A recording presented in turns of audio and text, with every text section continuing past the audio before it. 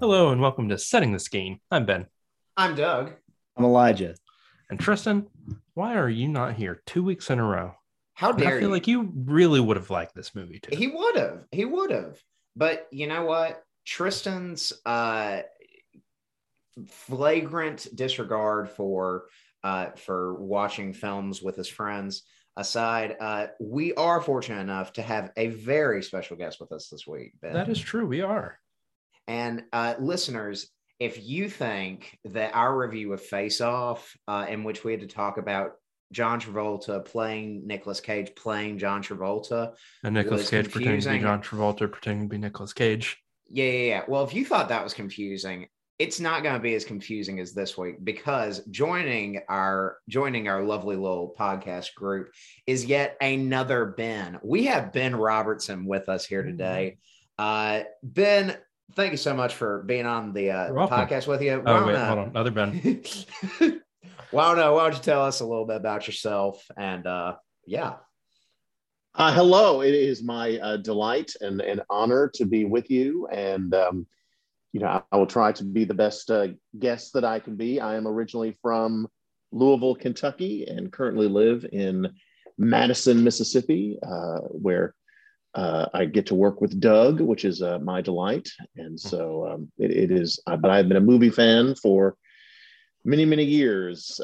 Began with my dad taking me to the movies when I was a wee child and A wee lad. And so it is good to be with you. Thank you. So just out of curiosity, what is your favorite thing about working with Kerman Douglas Gooding II?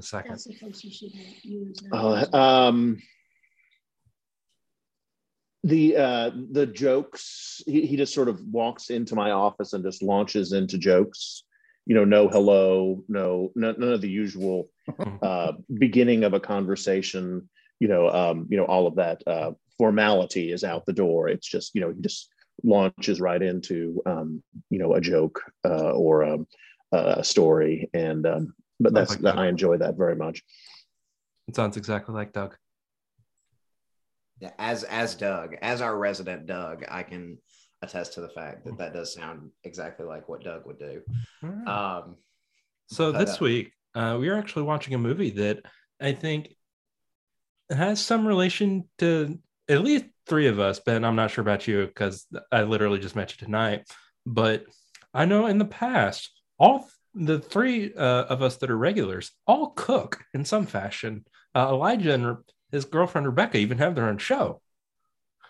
And it's adorable. It is. I would most adorable thing in the world. I texted Rebecca a few weeks ago and was asking for merch. But y'all, I will also just speaking on Ben's behalf. Ben also is a widely regarded cook here in Madison, Mississippi. Oh, good. So we all cook. So yeah, and Tristan even cooks, and he's not here. Yeah, I don't cook. I try to cook. Hey, you made that chicken parm, wasn't it? We do have some nice custom aprons, courtesy of my mother. There you go. I think we need to call up the executives at Viter Media and see if we can get this show on the road for real. I'm sorry to cut you off, Ben. No, I apologize. I was just adding, that I did wait tables for at least one summer, and so and worked as a dishwasher one summer, and so I've sort of seen the back of the house of the food industry. All right. Well, like Ben said, this week we're talking about a movie that's all wrapped up in the food industry, all wrapped up in food, because folks, this week we watched 2014's Chef, directed and written and produced by Jon Favreau. Starring Jon Favreau. Starring Jon Favreau of Iron Man, Favreau or Favreau? Star Wars. I would say Favreau because Favreau. Because it's the only way he's ever been referred to in interviews. Johnny Fabs. But yeah, this is Chef, starring Jon Favreau, Sofia Vergara, John Leguizamo, back-to-back weeks with John Leguizamo, MJ Anthony, Scarlett Johansson, Robert Downey Jr., Dustin Hoffman, and the great American musician Gary Crap, I forgot his last name. Dang it. I literally listeners, the man's name is Gary Clark Jr. And Clark Jr. Ben Tankersley and I, at least, both like Gary Clark Jr.'s music, and we were talking about him being in this movie before we started recording. And Doug was like, yes, I am familiar with Gary Clark Jr., the American musician, as he just read off the Wikipedia page or whatever. That was good. In case you were curious, I just looked it up. It is indeed Favreau. Okay. At least according to the random YouTube video that I watched. Very good. Very good. But yeah, so we're talking about Chef this week. Ratings wise, this movie has a 7.3 out of 10 on IMDb, and 87% on the Rottenest of Tomatoes, a 3 out of 5 on rateyourmovie.com. Interesting one to add to the mix. And 89% on the Google. And Ben, you have Common Sense Media pulled up? Yes, I do. They have 4 stars out of 5. Hey, great stuff. And this movie, money-wise, because money's always important. Except in this movie. We'll get into it. This movie was made on a budget of $11 million, and it grossed $48.4 million. So yeah, overall, pretty successful movie. And I know that Ben Robertson and I have seen this movie before. Ben and Elijah have what's y'all's experience with this? Because I know that you haven't seen it before tonight, but what was sort of your expectation coming in for it? So yes, like you said, I've not seen this movie. However, I watched several cooks on YouTube, one of which is Binging with Babish. And he has done several episodes, or at least one episode with Jon Favreau, where they cooked something from Chef. So that was my first exposure to the movie. And I would constantly see it on Netflix and think, I'd probably like that, and then scroll right past it. Only to my dismay to find out when I tried to pull it up tonight for us to watch that it is no longer on Netflix, despite the fact that I thought it was a Netflix original. So yeah. I learned something new tonight. Yeah. Elijah, did you have any preconceived notions about Chef coming into it? No, I saw the trailer and that was it. That was my only exposure. I figured I was getting into one of those movies about somebody who just chases their creative passions all the time, which I'm down for. That sounds like a good movie to me. Yeah. And I saw this movie for the first time this past year on my quest to watch 200 movies. And I think it ranked in like the top 100, top 50. But yeah, I thought it was very good. Ben Robertson, what's your relationship with this movie, or your experience with this movie? I actually saw this movie in the theaters when it first came out. I'm not sure what inspired me to go see it, but saw it in the theater. Really enjoyed it, and this is a movie that I have come back to time and time again. One of those movies that even if it's halfway, even if you're only watch part of it, or you watch part of it one night and part of it the next night, it's I enjoy it every time and laugh at the jokes and enjoy the music and salivate at the food. And so I've this has been one of my favorites for since it came out. Interesting bit of trivia, you mentioned Binging with Babish. John, the fork that Jon Favreau uses in the scene where he makes the pasta for Scarlett Johansson, the pasta fork, he gave that fork, the prop that he used in that scene, to Andrew Ray, Binging with the Babish, and he'll often make reference to that or use it on his YouTube channel. Yep. Anytime he makes pasta, that's what he uses. Even in the video that he released this last week, where he recreated Meet Getty and Spagball from American Dad. Even with that, still used it. And I think it's very just sort of not to get off on Binging with Babish rant, but we all love Andrew Ray over here. But I Andrew love Ray, the we fact, know you're listening to the podcast. Andrew and Ray, we would know. love for you to be a guest. Friend of the Andrew pod. Ray, if you ever want to come on this podcast, we will move heaven and earth to make that happen. But I love the fact that every time he uses the pasta fork, A, he makes a reference to the fact that it's from Chef, and B, he talks about the fact that, you know, to anyone who thinks I should frame this, shut up. It's a utensil that needs to be used in the kitchen, and I will continue to use it in the kitchen. And I just love that. Which does bring me into the first thing that I want to talk about with this movie. Before you get to there, I actually just have a random quick thing I want to say about Binging with Babish. Sorry. So I'm almost positive he doesn't actually listen. I say this because I actually messaged him on Instagram. I recently got a pizza stone, and I was like, you know what? I don't think they'll respond, but let me reach out to the cooks that I watch on YouTube to see if I can get a recommendation.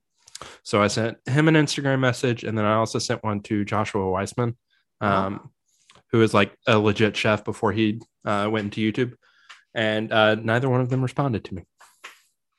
Well, Ben, thanks for telling that disappointing story. You are welcome. Hey, if it makes you feel any better, I have reached out to multiple YouTube personalities that I follow on Instagram and things like that. And I have reached out to them multiple times and been like, hey, you want to be on T? It would be a lot of fun. And that never happens. I think the best traction we've ever gotten with a celebrity is Taylor. What's her last name? Daniels? Shark Boy and Lava Girl. Daniels? Yeah. And Pretty sure that's her name. because we sent her a copy of the podcast and she actually listened to it. It was great. Good stuff. But anyway, I'm sorry, Taylor Dooley. Taylor Dooley. So we're talking about this movie Chef, and obviously with a title like that, food is going to play a very integral part to it.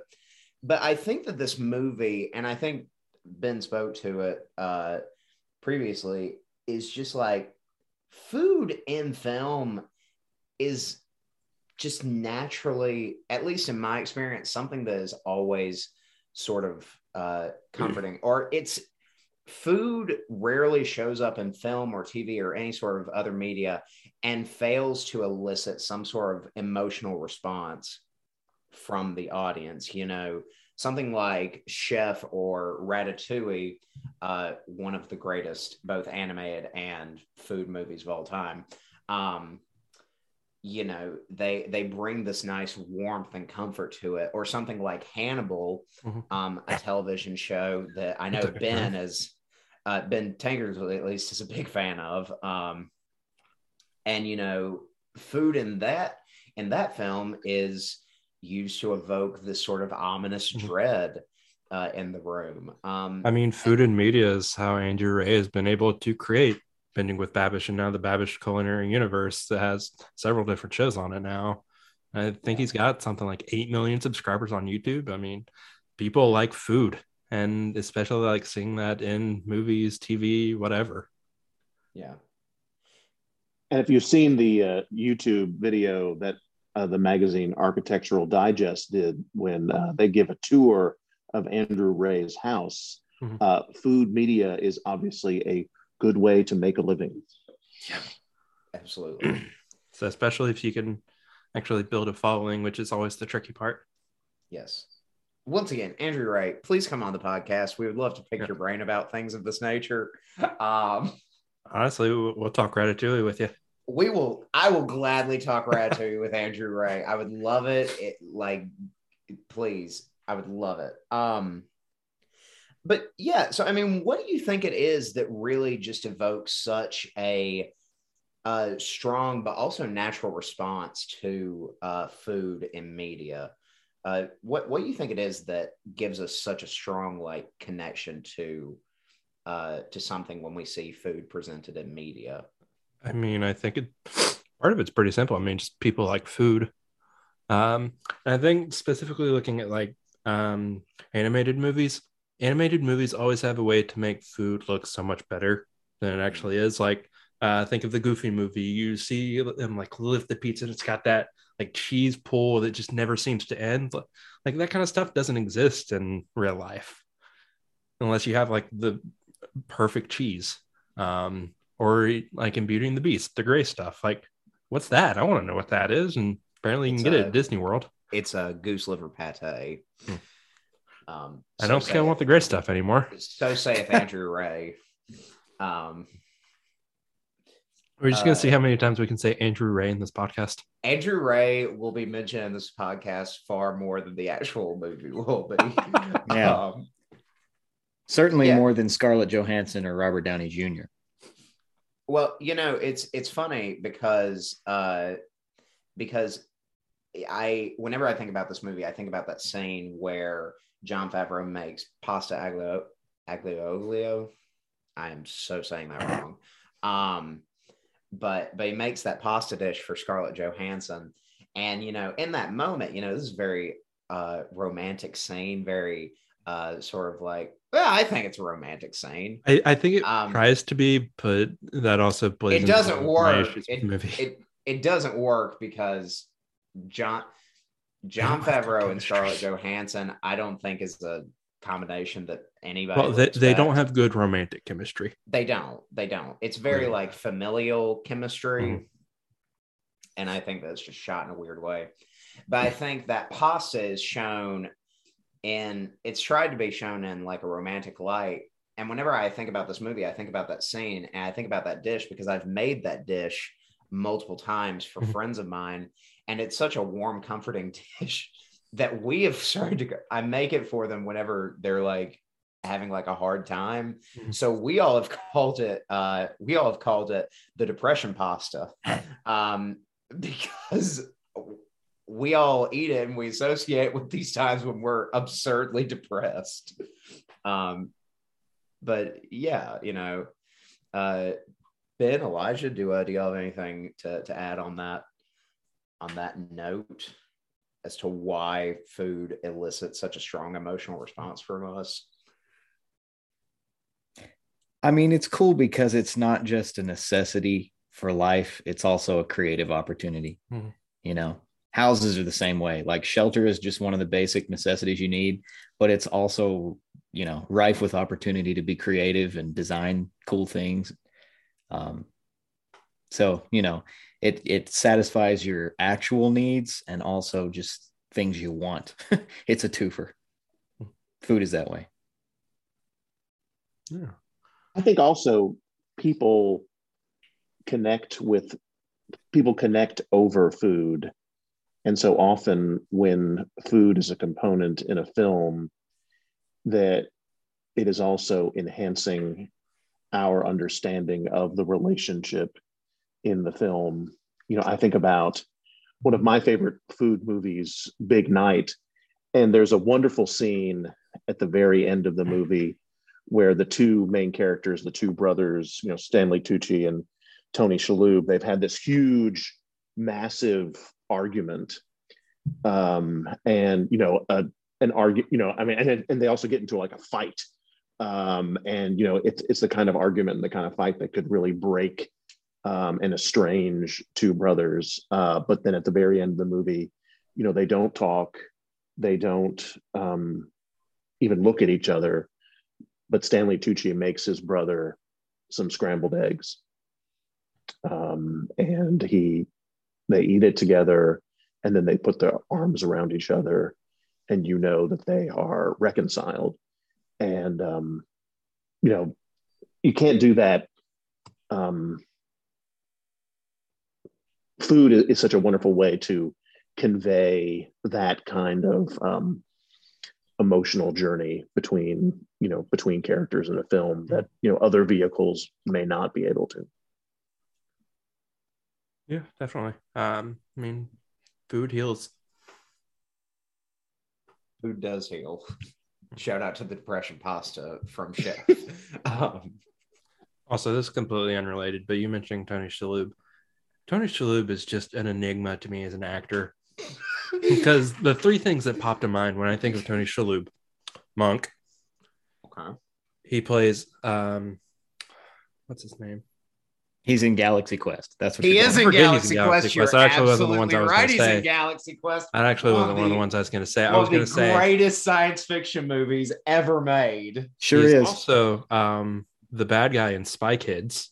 He Oh, is. yeah. Yes, Minion. And then he's also Minion. That's his name. I know it wasn't like Henchman, but yes, Minion. And then the other one that I think of is he plays the pawn shop owner in Men in Black, whose head grows back when it gets shot off. And just like the versatility that he brings to those roles just blows my mind. You know, And it's always just such a weird niche role. Yeah. you know, talking about Tony Shalhoub's versatility as an actor. You know, this is the second week in a row that we've got to talk about our boy John Leguizamo, and you know, once again, that man has range for days. And you know, I have zero doubt in my mind that he could be a sous chef at the finest of restaurants or food trucks.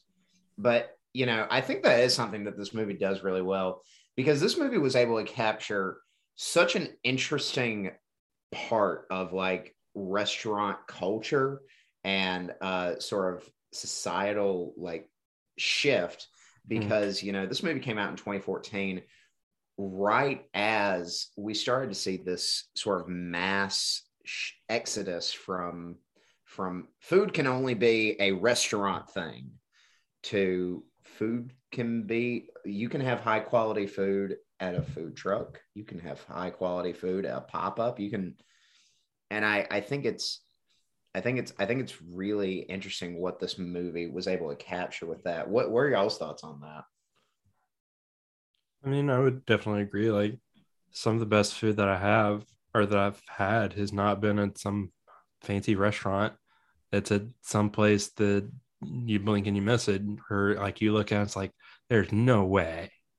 I mean, I have a running theory that I've yet to see disproven, that the best place to get barbecue is the place that is run down, does not look like a health inspector would get within 10 miles of that place, but you can smell it from like 5 miles away.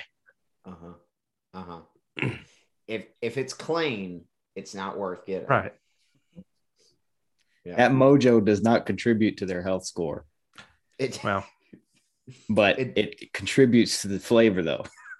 But you know, hey, hear me out though. You do not go into a great barbecue restaurant because they have a great health score. You go in there and hope that they have a great health score. You go in there because that is some of the most delicious food in the world if it's done right.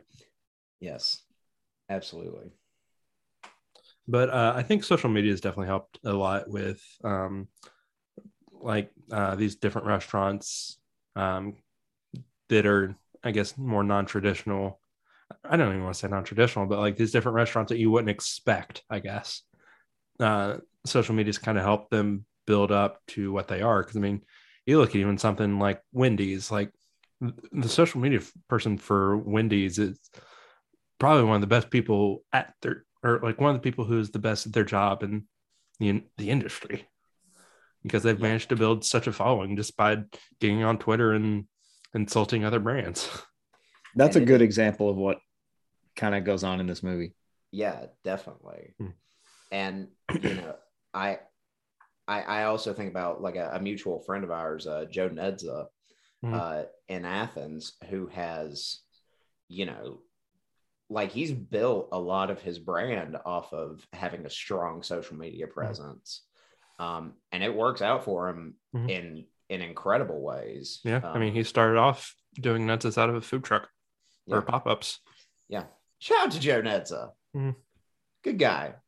Love Joe. Being a Kentuckian, I have to mention one of the greatest things I've ever seen on food social media is the official Kentucky Fried Chicken Twitter account follows 11 people, the 5 Spice Girls and 6 guys named Herb. So 11 herbs and spices. I love that. I didn't know that, but that's one of the greatest things that's ever been brought to my attention. That's hilarious. I'm saying in this movie, we see social media play a huge role. I mean, it's the driving force of the movie. It's how, what's Jon Favreau's name in this movie? Carl. Yeah, it's how Carl becomes a hit. His son ends up using it, puts him on Vine of all places. You remember that from like Rip a Vine. long time ago, from the pre-pandemic times. I would say any kids that are listening, if you don't know what Vine is, it's like TikTok before TikTok. But given the fact that I know who our listenership is, everybody who listens to this podcast knows what Vine is. So yeah, I mean, unless Andrew Ray happens to retweet this episode and there's millions of followers. Just wanted to point that one out there. Andrew Ray, we look forward to working with you. So I feel like if we just keep saying his name, he'll just pop up at some point. But yeah, I mean, I'm sorry, go ahead. I was saying it was like Beetlejuice. Yeah, you say it enough times, he appears. See, my head went to that financial theory, The Secret. You speak something into existence and it should happen. So yeah. Okay. I mean, that's where my mind went anyway. All right. Yeah. But guys, you want to know something really interesting? And this actually has a lot to do with our guest, because when I asked Ben to come on the podcast, he said, I want to do some research into Jon Favreau's food journey. And he said, is that something that like y'all do? Do y'all do a lot of research? And I said, no, not in the slightest. And he said, okay, cool. I'm going to do some research into it. But yeah, Ben, what are some of your findings that you found about Jon Favreau's food journey? I would love to hear your findings on that. Well, I mean, research is very generous. Looking things up, on the interwebs and watching YouTubes was the extent of my research. But I was very impressed. I made the presumption that when the movie came out, that it was really Jon Favreau who was doing a lot of the, there's that wonderful sort of montage in the beginning where he's chopping and getting all the mise en place ready and all of that.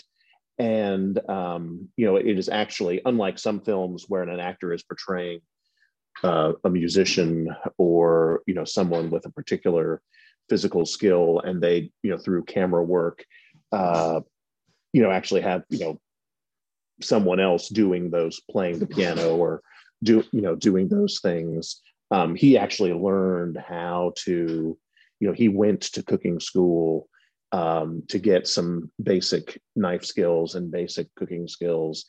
He connected and sort of hired as a consultant, but he was really more than a consultant. He was practically helping direct the picture. A chef named Roy Choi, who you may have heard of, he was one of the first big food truck chefs. He started a Kogi truck in LA, was Korean barbecue. And, Jon Favreau went and worked in some of Roy Choi's kitchens, to work on the line, to, learn what it's like to be a chef. And that relationship has continued.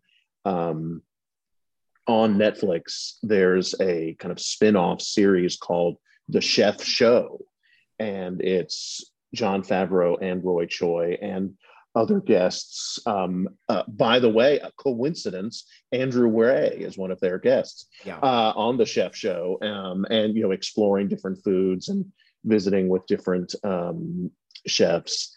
And I was very impressed and very happy about is not the best word, but I can't think of another one, that Jon Favreau really threw himself into this role. And it wasn't like, an actor who plays a baseball player in a movie who obviously has no business playing baseball or playing the guitar or whatever. But in this film, he really learned what it was like to be a professional chef, in a professional kitchen, what skills are necessary. And that has been a skill and a passion of his since the movie came out, and continues to be something that, he cooks for his family. He tries to promote chefs through his, social media powers. And so, I think, it was more than just bringing on, some expert to teach the actor how to do something in a day. It really became, something that's a big part of Jon Favreau's life, it seems.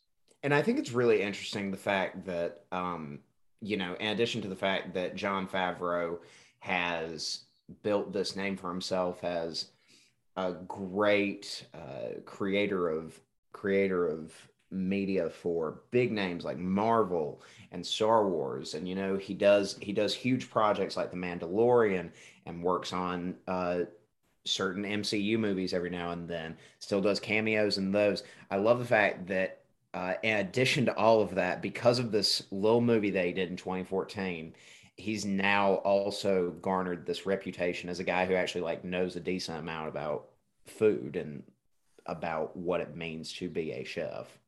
This started with Monica on Friends. Mm-hmm. That's what I'm now convinced about. Yep. He wanted to become the ultimate everything, and now he's become the ultimate movie person. Yeah. Yeah. Well, it all started with him dating Monica and also trying to get her to be the chef in his restaurant. Mm-hmm. That's what happened on Friends.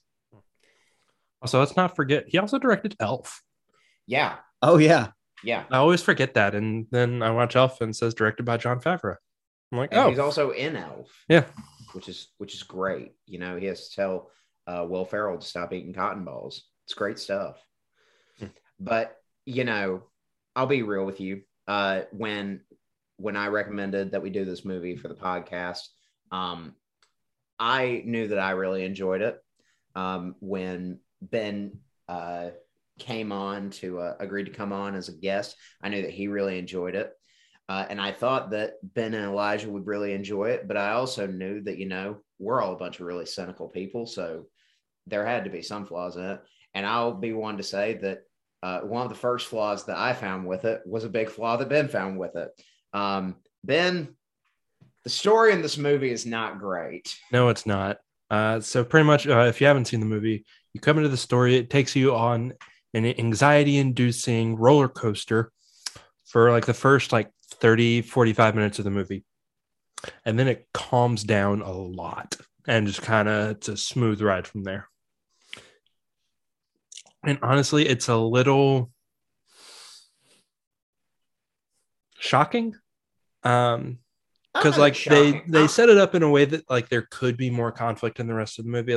They're going to Florida. Well, what is Jon Favreau going to do? They've got this food truck. How are they going to make it? But no, everything's just an instant success and money. Who needs money? The former line cook turned sous chef just drops everything, quits his job and says, I'm going to be a line cook for you. It doesn't pay anything. No, that's fine. I just want to come along for the ride. And it's just apparently there are no problems. Jon Favreau and his son get into a fight, but it's okay because it almost immediately ends after he says, I'm sorry for being mean to you, son. And I don't know. It just felt like the first half of this movie, they got all of the intensity out. And then the second half feels like a completely different movie. Where it's just let's have some fun. So this is the third time that I've watched this movie. The first time I watched it, I really paid attention to it. I focused in, dialed in, was laser focused on this movie and really enjoyed it. Second time I watched it, kind of watched it in the background.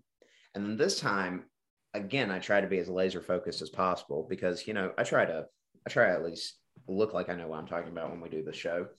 But it felt like an episode of Kitchen Nightmares in reverse. And the episode that comes to mind is oh my goodness, it's like the Lucky Bistro, where Gordon Ramsay goes into this restaurant and he meets the owner, and the owner's like, I've been trained by the best chefs in Europe and everything like that. And Gordon Ramsay comes in and he's thinking, oh man, this is going to be so great. It sounds fresh. And it's Kitchen Nightmares. So that it's not going to be great. And then, it just takes a sharp turn into tension and frustration and drama. And then you have your little bit of a resolution at the end of it. This movie starts out with the high impact drama. You know, this is a high rated kitchen. This is fine art cuisine. Dustin Hoffman comes in and says, "Hey, you're gonna cook the stuff that you've been cooking for 10 years. That's why the people are here." Dustin Hoffman comes in. I don't even know if they gave him a script. I think he just came in and was like, "I am Hoffman," and he just exuded every ounce of energy that he as Dustin Hoffman carried. He came in. I think this is what happened. I think Dustin Hoffman walked on set, shotgunned a beer, said, "I was in The Graduate and Rain Man. Let's do this." And just started riffing, and they filmed the whole thing. Yep. And then he left for the rest of the movie. Yeah, because one take, and I'm out. Yeah. Okay, full disclosure. Now that I say that out loud, that would not surprise me in the slightest if that's actually what Dustin Hoffman did. And I guess like because of that, this movie feels almost, I don't know if incomplete is the right word, but it feels like it could have been so much better. But like you get into the second half of this movie and you think, okay, well, this movie still has stakes. Like, where are they going to get money from? Are they going to make it? This man just gave his son a chef's knife. Is he going to hurt himself with it? Oh yeah. Okay, full disclosure, I had no concerns when I saw that scene. And actually I saw that scene tonight and I was like, oh my gosh, that's such a sweet scene. I mean, it is, but at the same time, he's a 10-year-old. Yeah. Well, I think what you're saying is they set us up for a lot of tension that they didn't actually give us. Right. And then another thing, like they have that like pseudo romantic scene with Scarlett Johansson, and then he just leaves and he never sees her again. Oh, and then he marries his ex-wife after they accidentally say "I love you" to each other. Right. They don't explain any of what happens in the interim. Oh, and money? Well, we're not concerned about money. We don't need it. Oh, the food critic came back and wants to bankroll us. Cool, we'll take your money. Like, it just doesn't make sense. The movie was too long, and it blew a lot of time early on with stuff that didn't really need to take up screen time. And I think the worst offender is Robert Downey Jr.'s scene. Although I am a fan of his, he wasn't as funny as I hoped it would be in that scene, and that was his only scene, and we did not need it in the slightest. And so there's a bunch of that stuff for a couple hours, and then we get to the end of the movie, and like you said, Ben, it just wraps it up real nicely, real quick. Like they could have taken the first half of this movie, cut it down to like 15-20 minutes, and then had an hour to like show John Pfeiffer like building this new life, having a relationship with his son, this, that, and the other, but it doesn't. Yeah. So I just want to say this about Robert Downey Jr.'s scene, because I'm pretty sure he's on screen for about the same amount of time that Dustin Hoffman's on screen. And I think what happened is Robert Downey Jr. saw Dustin Hoffman shotgun a beer, come on, say like, I was in The Graduate and The Rain Man, let's do this. Robert Downey Jr. came on, drinking just downed like 3 old fashions, and said, "I am Iron Man." That's what I was going to say. I am Iron Man. And then he got on screen and was just like, "Okay, I don't really know what I'm doing in this movie either." But you know what? I need some way to make my scene stand out. So here's 2 things we're going to do. First, everyone has to wear booties. Why? Reasons. 2, I'm going to imply that I had sex with your ex-wife, and then just kind of leave it up in the air on whether or not that actually happened for reasons, I guess. Yeah. Like you could take that whole scene out of the movie and you wouldn't miss it. You absolutely could skip that scene and miss nothing. Yeah. Then were you going to say something? It is not a complex story. And there are certainly movies with a whole lot more intricacy in terms of plot and more, you get much more enjoyment out of, how the story plays out. Mm-hmm. while this is much more of kind of almost a fairy tale. Mm-hmm. And I remember sitting in the theater the first time I watched this and thinking to myself, this is just way too happy. Like someone is about to get cancer, someone is going to fall into a hole. I mean, it's just, it's just, they're, something has to happen. And this didn't, and then all of a sudden they got married. And part of me kind of likes that. I hate to admit that, maybe I'm just an old softy or that sort of thing, but sometimes, I don't want, I want a fairy tale, I want just, sort of a happy ending. Mm-hmm. And so, and if I want something more complex, if I want something more, intellectually engaging, then, there are lots of movies that scratch that itch. But, this one, it was just nice to have, it was just nice to have a happy story. Yeah. And like, I get that. And I don't necessarily have, like, that's not my problem with the movie. My problem is that the first half of this movie is anything but that. And it implies that there are going to be all these challenges in the second half of the movie that just aren't there. Well, I feel like the first half of the film sets us up for this ride. And then it's like, well, we're going to, like, you're kind of going up this roller coaster, going through some loops, and then suddenly you're on, like, I don't know, some like gentle boat ride. A lazy river. Right. Well, I think... Go and it's ahead. just like shocking. Like I said this before the podcast, it almost felt like I was having whiplash because you just like come to a stop. And that's a very good point. I mean, the first half of the movie is, there is a lot of dramatic tension that's built, and all of a sudden they go on a tour of America's hottest food cities, right, with cameos with, the hottest chefs and musicians in town. And then it's over. So like the great Gary Clark Jr. Yes, Doug, he truly is great. Doug, I will give you $20 right now if you can name one song that Gary Clark Jr. has done without Googling it. Gary Clark Jr. Let me think. Where My Train Pulls In. Yeah, did you Google that? Yeah, of course I did. Okay, then you're not getting the $20. And you know what, Doug? It's still wrong because it's When My Train Pulls In. Okay. Okay. Well, getting back to the point of this movie, because I kind of agree with both Bens because I would like to see a lot more complexity.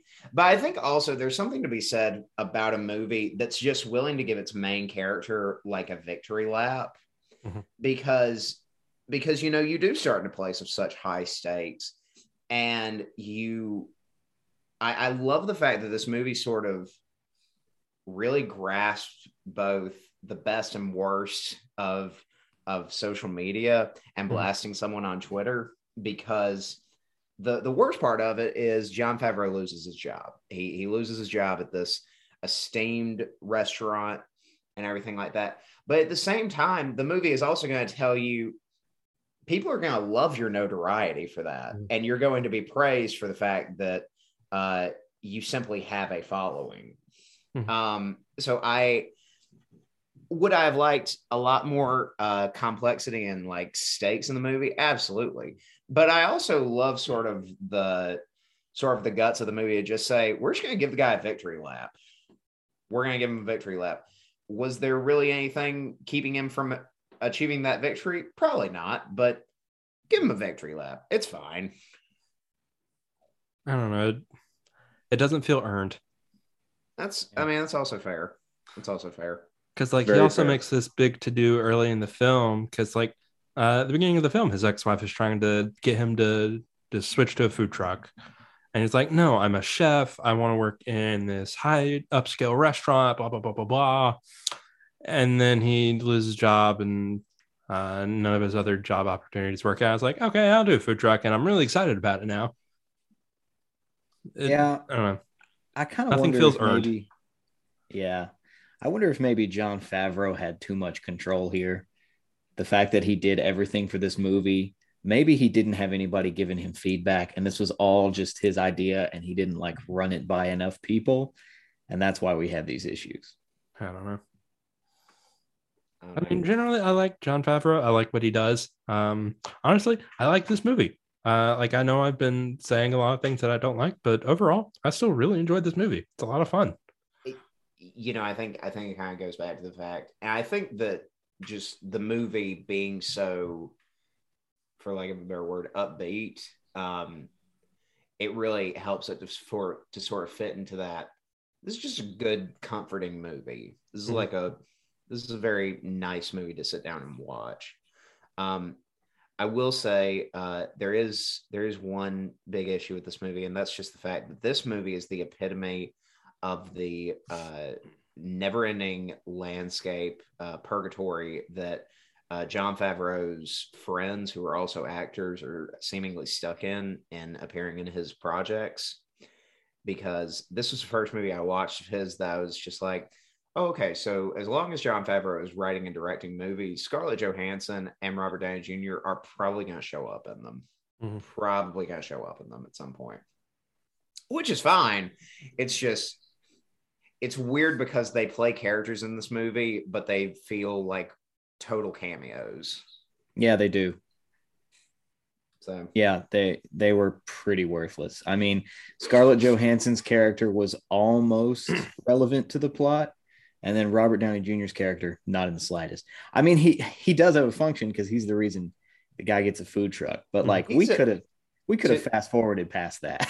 Yep. I mean, like I said earlier, you could take out that entire scene, not miss a thing. Yeah. To use a gaming analogy, you know, Robert Downey Jr. is essentially like a quest giver. Like he gives Jon Favreau this one thing that he needs to progress, and then he goes. Yeah, it's dangerous to go alone. Here, take this. Look, listen. Well, do y'all have anything else to discuss with this film? What y'all think of the kid? Okay. Kids are hard to get right in movies.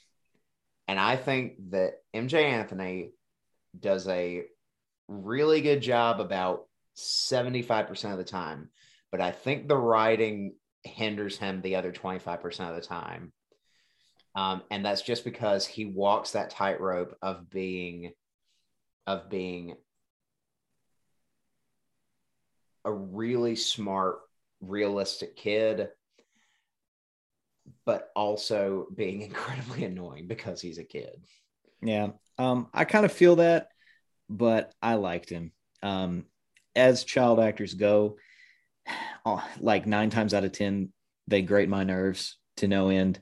But then that other one time is somebody like Quvenzhané Wallis, who I just want to rave about to everyone who will listen. And this kid, I feel like, is not quite that. And maybe it's just the writing, like Doug said, because honestly, as an actor, I think he did well. I think he was a good kid actor. Yeah. And the dad-son relationship was one of the really good things about this movie. Mm-hmm.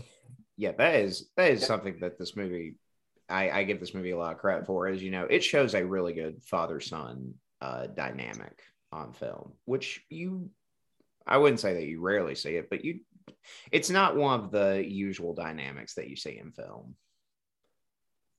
So I appreciate it for that. Yeah, it hit me right in the in the feels, as the young people would say. You know, I have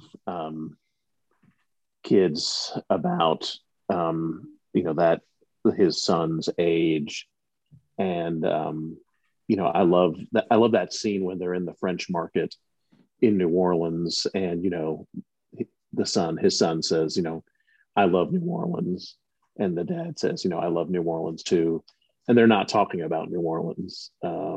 And I mean, I just, you know, it makes me weep. You know, it's a beautiful moment between, you know, but like you said, Ben, it all those beautiful emotions happen really fast and with not a lot of earned,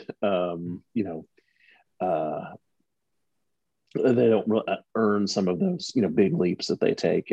And so, I thought, I agree with you, Elijah, a lot of times child actors can be pretty forgettable or not great. But when they're good, they can be really special. And I think that this guy is one of the special ones. All right. Well, I reckon it's time to score the sucker. So, Doug, why don't you get us started? All right. I enjoy this movie. I think it's a fun watch. It's something that I can put on and just, feel good about life. I'm going to give this movie a 79.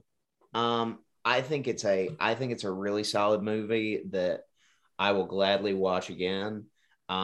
I would just like to take a minute to just say that I'm angry at Tristan Webb because I just realized why he's flaking on us on this podcast. And it's because he's at Brazilian Steakhouse, Fogo de Chao in Atlanta, Georgia. And I'm mad about that. So for the movie, I will give it a 79. For Tristan Webb, I will give him a 38. Doug, I was also going to give the movie a 79. It was good, but also not good in some ways. And I'm glad I watched it. I am not eager to watch it again. I heard you say you've seen it 3 times, and I'm like, yeah, I can't do that. If I watch it again, it'll be for the father-son dynamic. And I'll say also, I really like the relationship with Martin, the sous chef, between him and the 3 guys working the food truck over the summer, their relationship, that was probably the best part of the movie. So if I watch it again, it'll be for that. But I don't think this is a super rewatchable movie. It feels like a high C to me. See, honestly, I don't even think it's that high. And honestly, I would watch this movie again. I'm going to go a bit lower than you guys. I'm going to give this a 65. I enjoyed this movie, but I think this movie has a lot of problems that I have talked ad nauseum about and don't want to mention again. If I was going to rewatch this movie, I'd probably just start in the middle after they get to Florida. Really? Yeah. Wow. Because then I don't have I can watch it without all these preconceived notions of things that they set up and then just do nothing with. Okay. All right. I take issues with your reasoning, but it's okay. Well, Ben Robertson, why don't you bring us home with our final score? Well, I fully recognize and hear what you're saying about the faults in the film, especially the plot. It is not it is not an intellectual film. It is not a soul changing film in any way, shape, or form. But for some reason, as I've said, this has been a movie that I have loved since the first time I saw it, and is, like comfort, like your favorite comfort food. It is one of my comfort movies, and so I will give it an 87. Very nice. Somehow I agree with both Bens, even though one gave it, a grade level lower and one a grade level higher than Doug and I did. Somehow I kind of agree with both of you. Well, if it helps, the average score is right around yours. But yeah, after plugging that into our patented scoreometer, we get a final score of a 77.5. So not too far off from yours and Doug's scores. So I think it works out. Yeah, I think if you haven't watched this movie yet, go and watch it, because I think it's definitely worth a watch, regardless of if you think you're gonna enjoy it, or regardless of your thoughts on like the cast or anything like that. I think there's something in this movie for just about everyone to like. Yeah, I would agree with that. I think it's definitely a movie worth watching. And one sort of side note, I think the soundtrack is killer. Soundtrack's great. The soundtrack is excellent. it is quite a hodgepodge of different styles, from Cuban music to a second line brass band doing an excellent cover, to the formerly mentioned great musician whose Gary name Clark I don't Jr. remember. Thank you, Gary Clark Jr. But it is just it is a really fun soundtrack to listen to. It's a fun soundtrack to cook to. So yeah, right on. Yeah, all in all, a fun movie.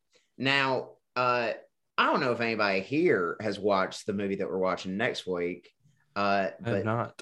I know for a fact, in my opinion, not a fun movie. Not a fun movie at all. Looking at it, it doesn't look like a fun movie at all. Because next week, friends, we are watching a film by our good old friends at A24. We are watching The Florida Project. And it is depressing as all get out. Looks like it. And Tristan Webb loves it. Of course he does. Elijah, Ben, have y'all seen The Florida Project? Nope. I know of the state of Florida. Does it have anything to do with Florida Man? Kind of. There are a couple characters in it that I'm just like, that's a Florida Man. Is it a documentary about Florida Georgia line? No. Although that would be funny if it was like a 2-part documentary. This was the Florida Project, and the next part was the Georgia Project. And then be sure to check out the prequel of the Line Project. But yeah, be sure to tune in next week as we talk about the Florida Project, which I think is an existential dread of a movie. And Tristan Webb thinks is a wholesome family film. I wouldn't say that, but but it does have our good friend Willem Dafoe in it, so definitely looking forward to that. Oh, that'll be something. Yeah. Ben, you have social media information for I everybody. Yeah, be sure to keep up with all the cool stuff we do on social media. At Viner Media. Unfortunately, we are not on Vine because Vine does not exist anymore. We are also not on TikTok because we are not hip with the youth. Okay, but hold up. Wait. We are on Facebook, Twitter, and Instagram, where you can check out all the cool stuff we do. Yeah, we could fix that. We can make a TikTok. We could definitely get on TikTok. I mean, if anyone wants to do it, go for it. I've been trying to talk Ben Robertson into us doing a TikTok. Let's support that. Just him, myself, and a couple folks here at the church that we work at. Let's support that. But yeah, we've got new episodes with Setting the Scheme every Wednesday. T is still on hiatus, but we'll be back at some point. Yeah. But yeah, until next week, I'm Ben. I'm Doug. I'm Elijah. And I'm the other Ben. Yeah, there we go. And this has been Setting the Scheme. You guys will have a great week.